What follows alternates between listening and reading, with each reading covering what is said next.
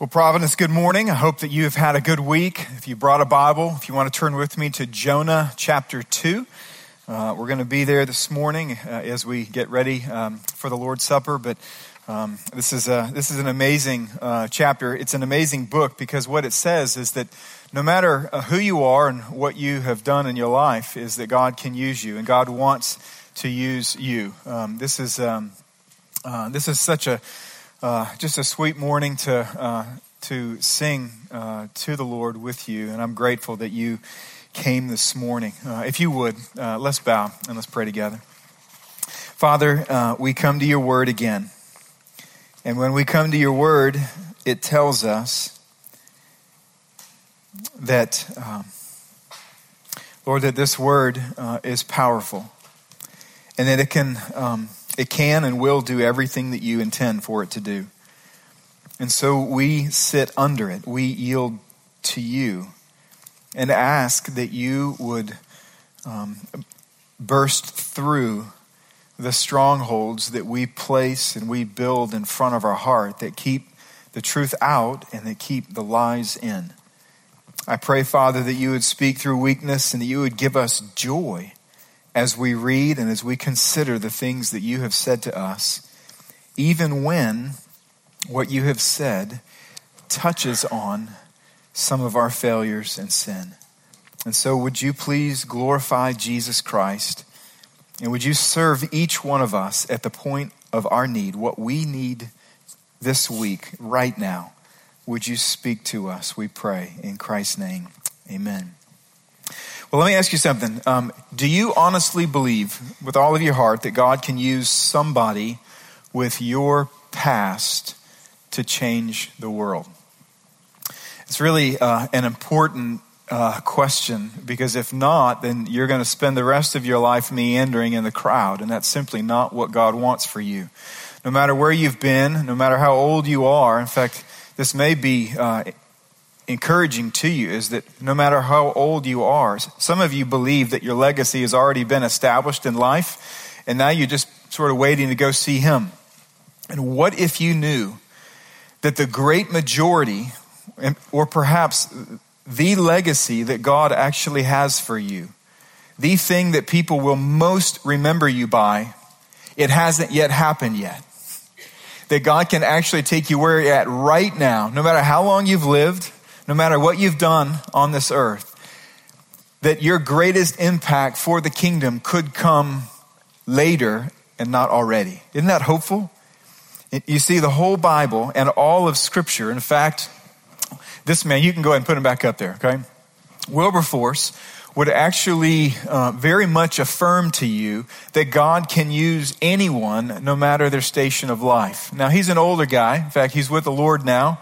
1833. So he is an older guy. Actually, now he's all new. So he's a young guy. He is truly healed. But what's interesting about this man is his story tells us, much like Jonah, that God can use anybody. For 26 years, he didn't walk with the Lord. He experienced the regret and shame of sin. In spite of that, he was very successful. He was elected to the House of Commons when he was 24 years old. And 2 years later, he saw just the futility of life without God. He saw the shame of his own sin. He heard the gospel and he believed in Jesus Christ, and God saved him. God transformed him, and then he even gave him a friend. His name was John Newton. Now, some of you know something John Newton wrote. We sing it frequently. What song is that? It's Amazing Grace. And John Newton was a true sinner, by and by, for most of his life. He was a slave trade captain of a ship. He was a brutal man, a sinful man. God saved John Newton. And John became friends with William when William came to faith in Christ. And so William started to read the scripture. And he saw the love of God, and he saw the dignity of all humanity. And then he looked at the prevailing injustice of his own country and the own land, and that was slavery. And he started thinking, how in the world can this be? Somebody should fix this. And so God began to place upon his heart that this would be the thing that you're going to give your life to. And it was a particularly steep task. If you think about one man, he was the only one for 47 consecutive years who introduced bills in the House of Commons in order to eradicate slavery from England. And the great majority of the years, there was failure and endurance, constantly being berated for seeking to change culture for people who were simply didn't have the eyes to see the injustice and the evil of slavery. You see, William Wilberforce is just one example among literally hundreds and thousands where God chose one specific person at a point in their life and he says, I can use you in order to change the rest of the world so long as you are wholly yielded to me. And this is where it always starts. God can use you. I want you to know that. God wants to use you, little old you. Not just in your past, but he wants to use a little old you in the future. Perhaps in ways that are greater and more dramatic and have more effect than any way that he's used you thus far. And this is the story of Jonah. Jonah is a man, you guys know, that one day the word of the Lord came to Jonah. This is what we looked the last 2 weeks in chapter 1. And he says to him, I want you to rise, get up, I want you to go to Nineveh, and I want you to call out their sin against them. And sometimes you know this, that God calls you to do things that you don't want to do. Jonah didn't want to go because he hated the people of Nineveh. And so he got on a boat and he fled the presence of God. He rebelled against God and God loved him too much. And so even as Jonah was running from God, God began running to Jonah. It says that he hurled a storm upon the sea. That sea was so severe that it began to threaten to break up the boat. And so all of these pagan sailors, they began calling upon their God, praying, God, would you help? And to no avail. The captain's running around. He goes downstairs and he sees Jonah, the prophet of God. Of course, he doesn't know he's the prophet of God. He just thinks he's a guy. And Jonah's asleep in the midst of a storm that's tearing apart the boat that he's on. He wakes him up, he rebukes him, then he says, you need to pray also to whoever your God is, and maybe your God will give us some thought so that we won't perish. Well, after some time, it comes out that it's Jonah's fault.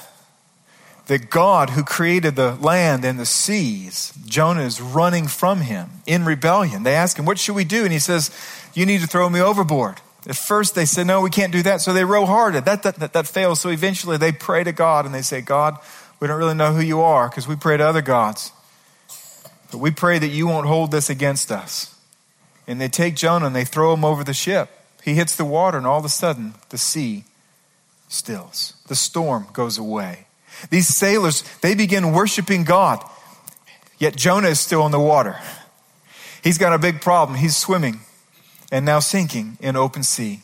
And this is where we pick up in chapter 1, verse 17. It says, and the Lord appointed a great fish to swallow up Jonah. And Jonah was in the belly of the fish 3 days and 3 nights. Then Jonah prayed to the Lord his God from the belly of the fish, saying, I called out to the Lord out of my distress, and he answered me. Out of the belly of Sheol I cried, and you heard my voice. For you cast me into the deep, into the heart of the seas, and the floods surrounded me. All your waves and your billows passed over me. Then I said, I am driven away from your sight, yet I shall again look upon your holy temple. The waters closed in over me to take my life. The deep surrounded me. Weeds were wrapped around my head. At the roots of the mountains, I went down to the land whose bars closed over me forever. Yet you brought up my life from the pit, O Lord my God. When my life was fainting away, I remembered the Lord, and my prayer came to you and to your holy temple. Those who pay regard to vain idols forsake their hope of steadfast love. But I, with the voice of thanksgiving, will sacrifice to you. What I have vowed, I will pay. Salvation belongs to the Lord. And the Lord spoke to the fish, and it vomited Jonah out upon the dry land. Now, you have to understand that the whole book of Jonah was written after the fact. He's writing back. And so that's why this prayer, there's also instruction and teaching. He's telling the people of Israel, which we'll actually look at in a few weeks, he's actually just one representative of a nation who was called to be a missionary nation that refused to do so. The reason this was written down and why Jonah, even though it was written by Jonah, it gives tremendous credibility to the book, because would any one of us, if you've read all the way through Jonah, ever write this account down and make yourself look so bad? None of us would do that. But what he's doing is he's saying, this is where I was at. This is what happened to me. And I'm representative of us as an entire country. God has called us to be a missionary country, pointing people to God. And we are so resistant to other people, and we're so exclusive.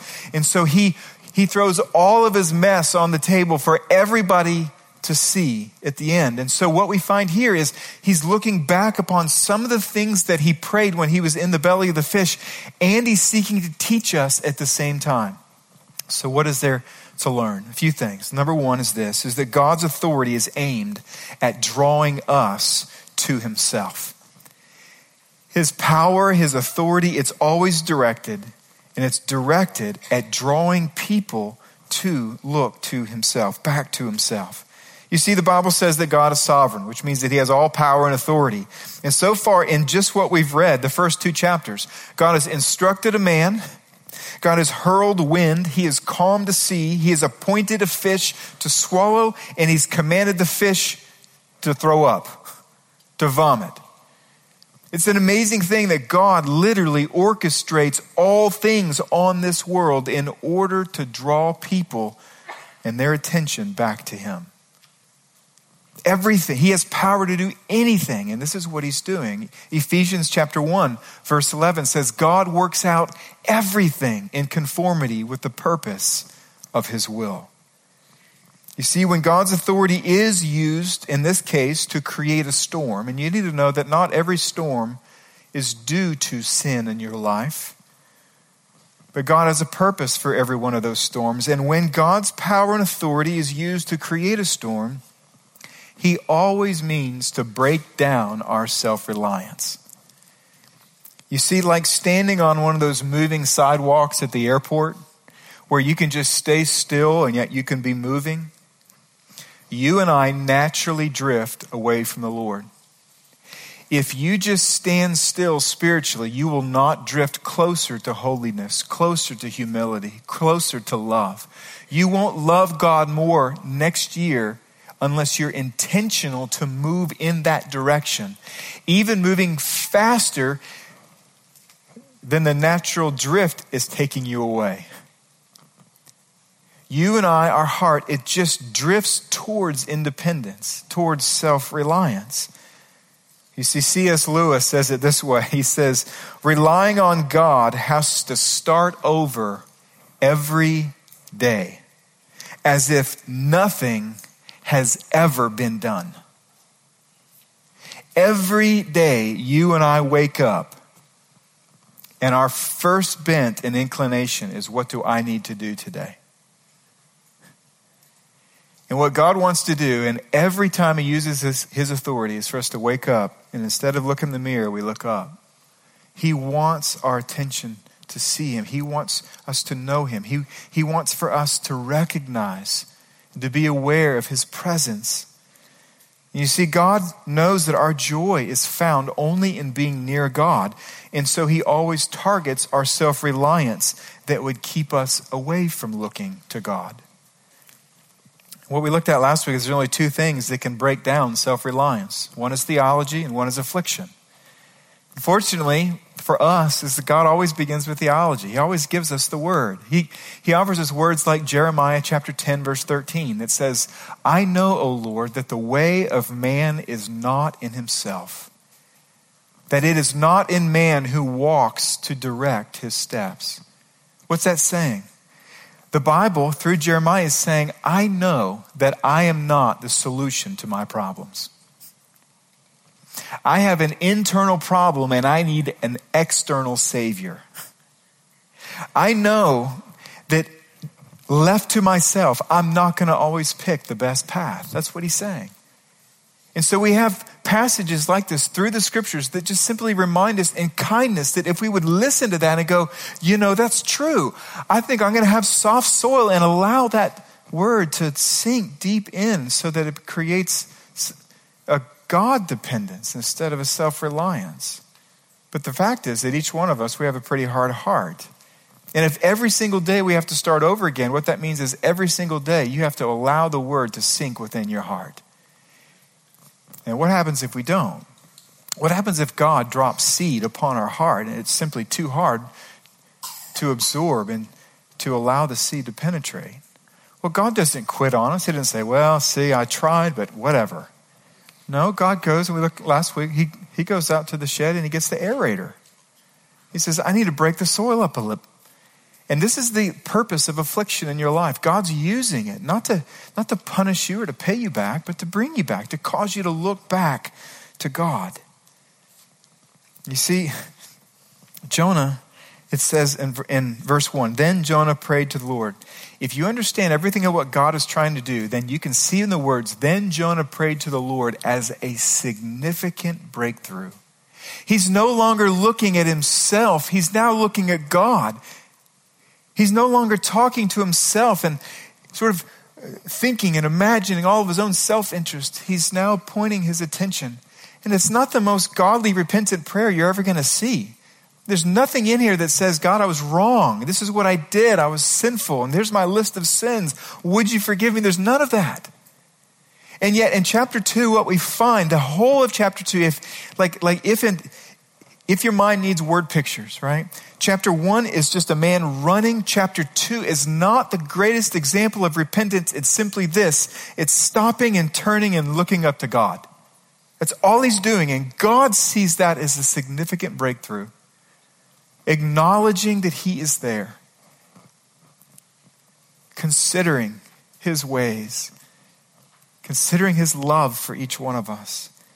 So if it's true that God's authority is aimed at drawing us to himself, then let's pray to God in the storm. Let's pray to God in the storm. See, your storm today may be financial, it may be emotional, it may be relational, it may be physical. I don't know what it is, but what I would say is simply this: don't wait. Don't wait. You see, it appears that Jonah didn't wait to pray until the third day in the fish. You see the words? You got to steward the words. Verse 17 says, and the Lord appointed a great fish to swallow up Jonah, and Jonah was in the belly of the fish 3 days and 3 nights. Then means after. In other words, Jonah is sitting, unable to move, resistant and stubborn for 3 days before he goes, okay, this isn't working. I should look. I should open up my heart. God. See, you don't have to wait that long. Don't wait until you're at such a point of desperation. Look to him now. Look to him today. You see, once Jonah recognized that there's nowhere that he could run from God's arm, he decided to hold on to it. It makes me think of tag team wrestling. We used to do this with the boys. I had 3 boys. I have 3 boys and myself. We don't wrestle anymore because it's too dangerous for me, because they're too strong, and we do this now. I always get hurt. But at the time, it was me against all 3 of them. And how we did it was we would set up a rope.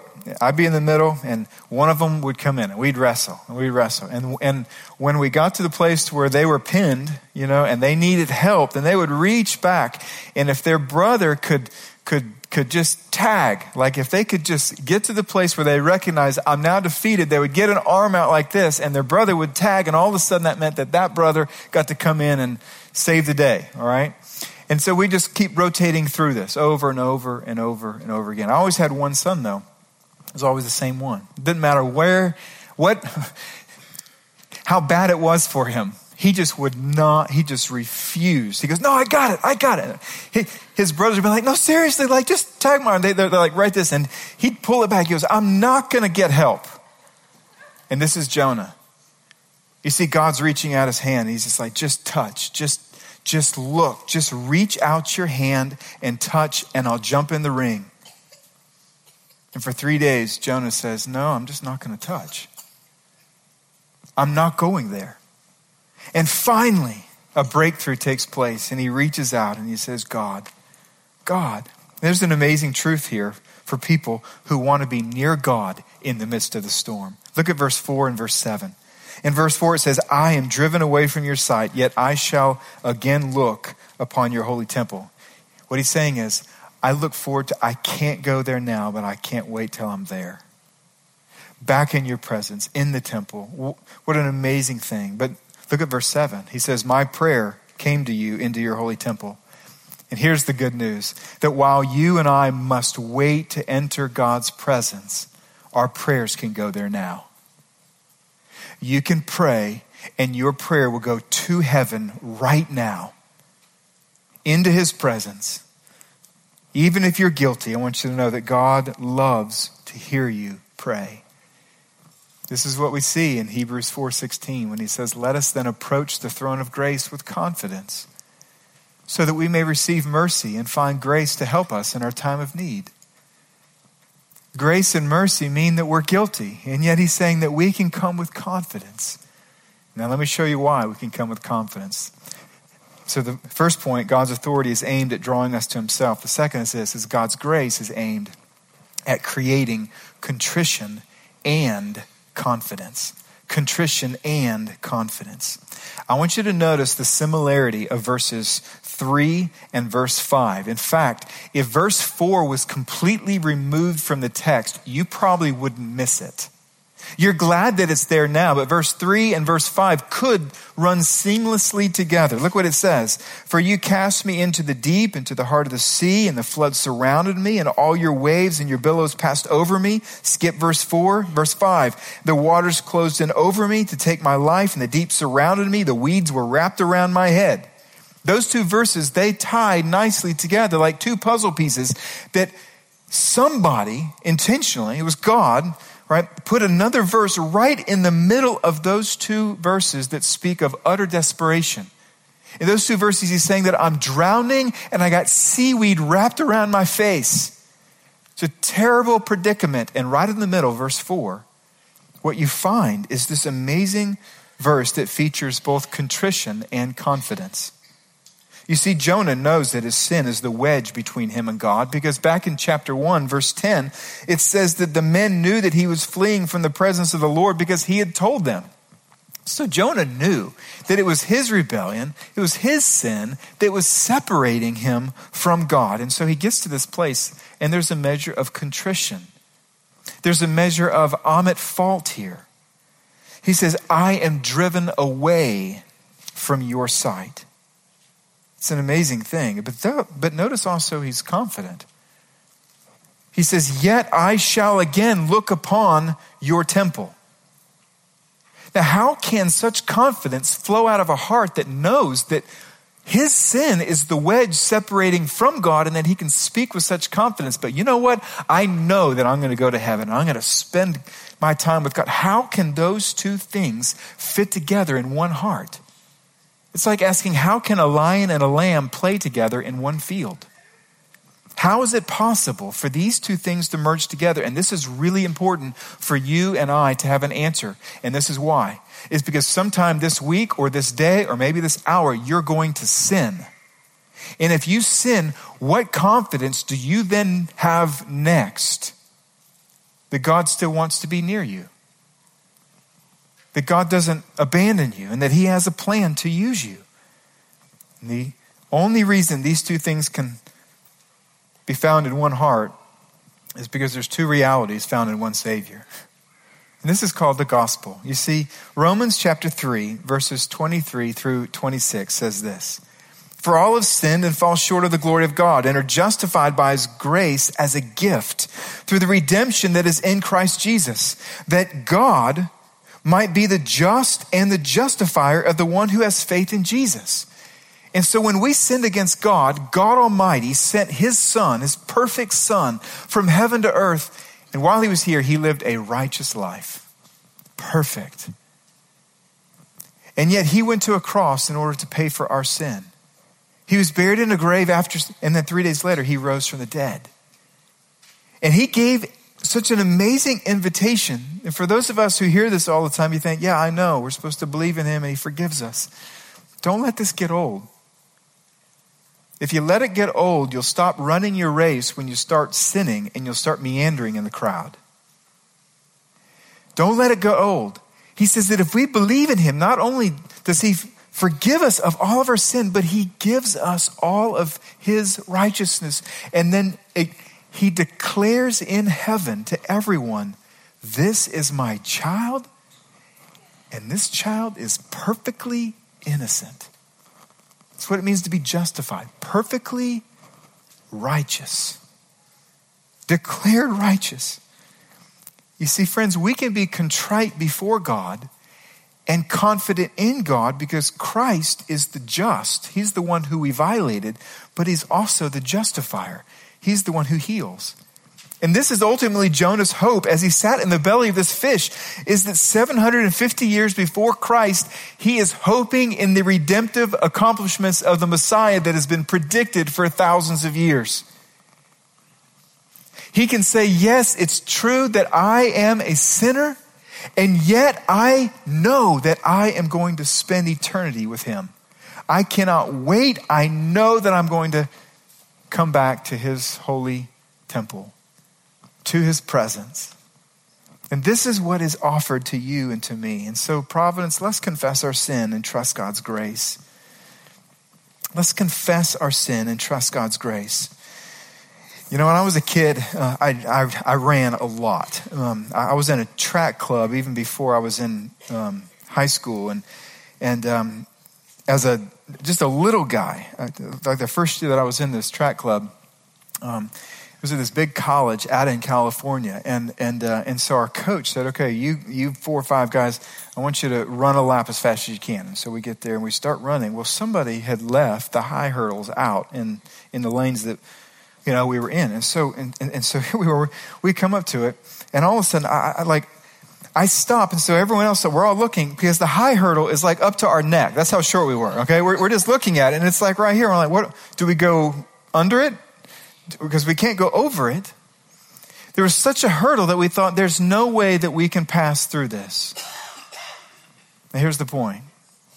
When you and I sin against God, there are 2 very specific hurdles that are placed before us that we have to have someone help us cross. And if we don't, those hurdles will keep us from God.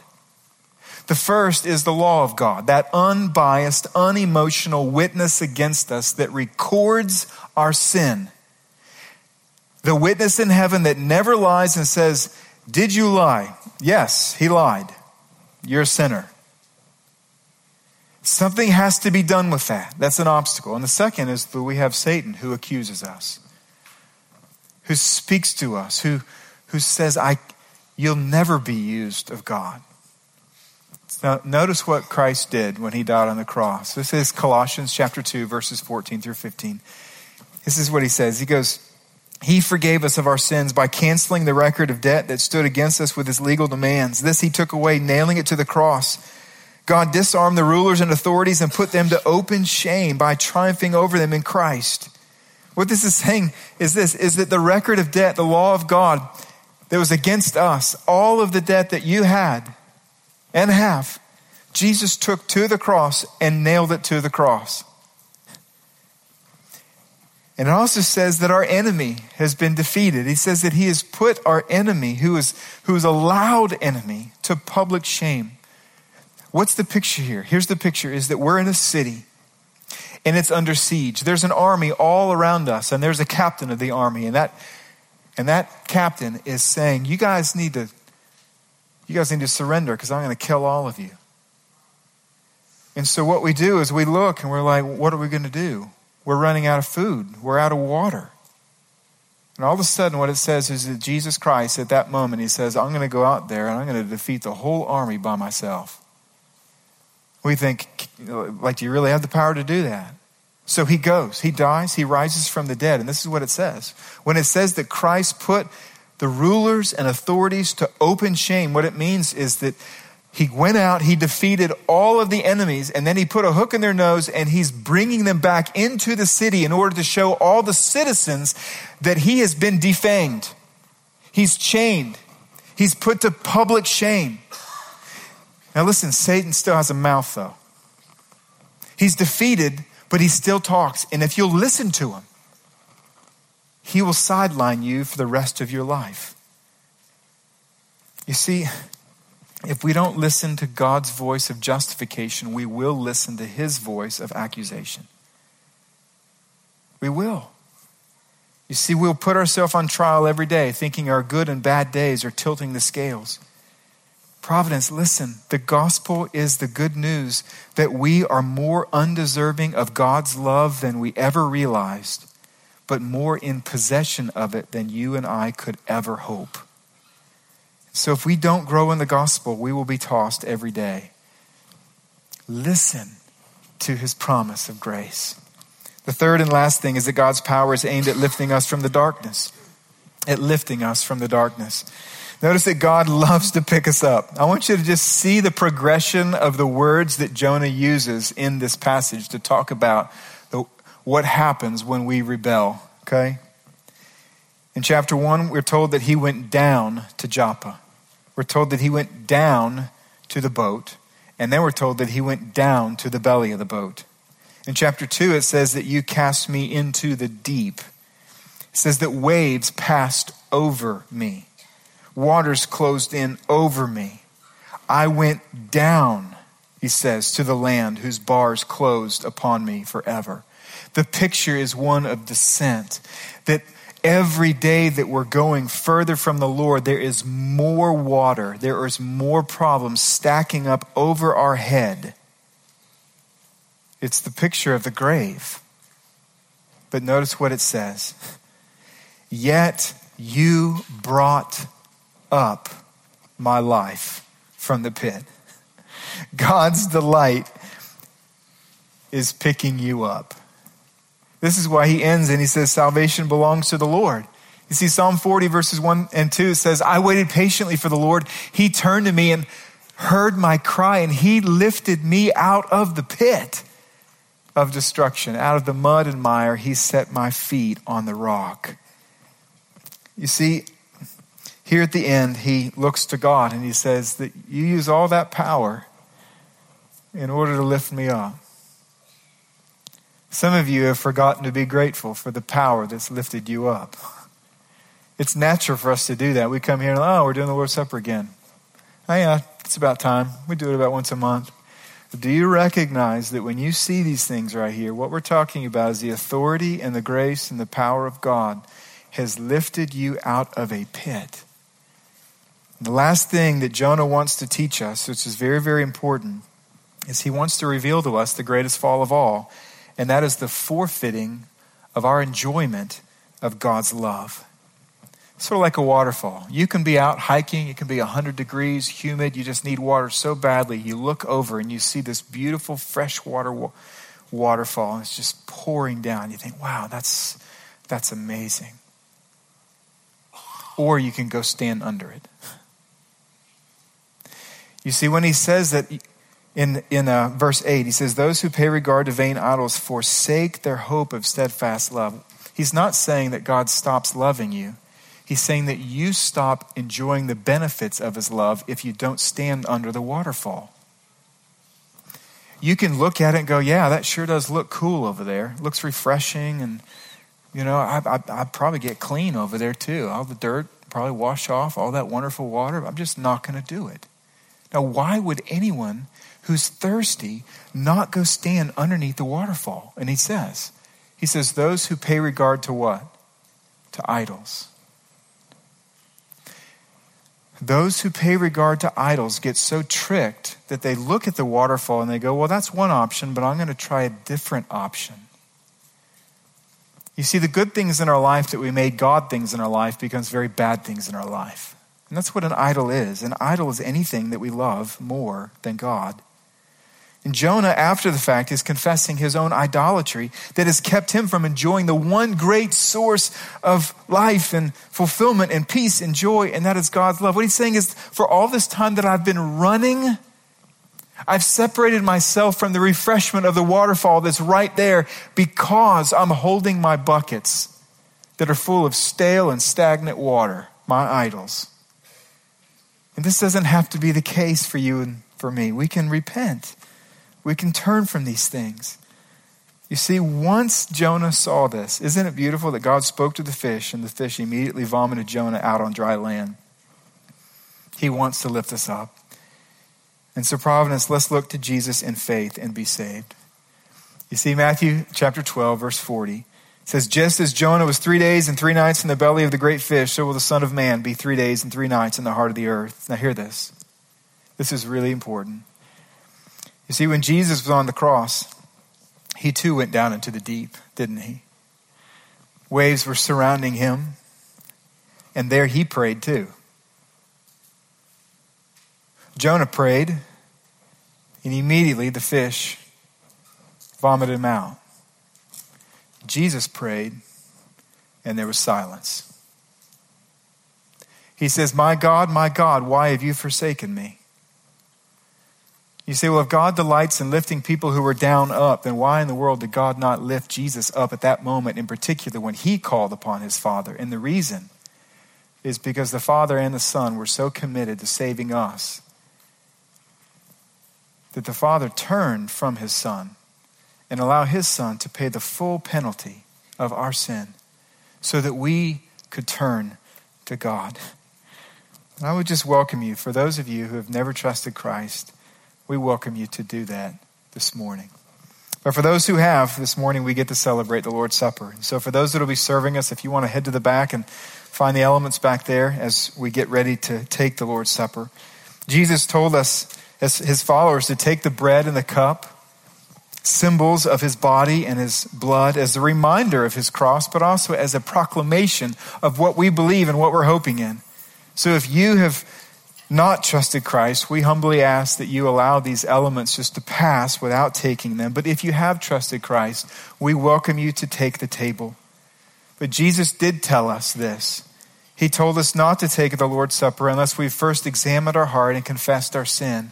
So as these elements are being passed, I welcome you to take those moments just to confess your sin to God so that you can take these things with a clean hands and a clean heart, okay? So let's pray together. Father, we love you. We're so grateful for your love for us. We count it an amazing privilege, Lord, to be able to remember and to celebrate and to proclaim what you have made available. We're so thankful that you have lifted us up, and I pray this morning, God, that you would help us to take this Lord's Supper with gratitude in our heart. We love you, and we pray this in Christ's name. Amen.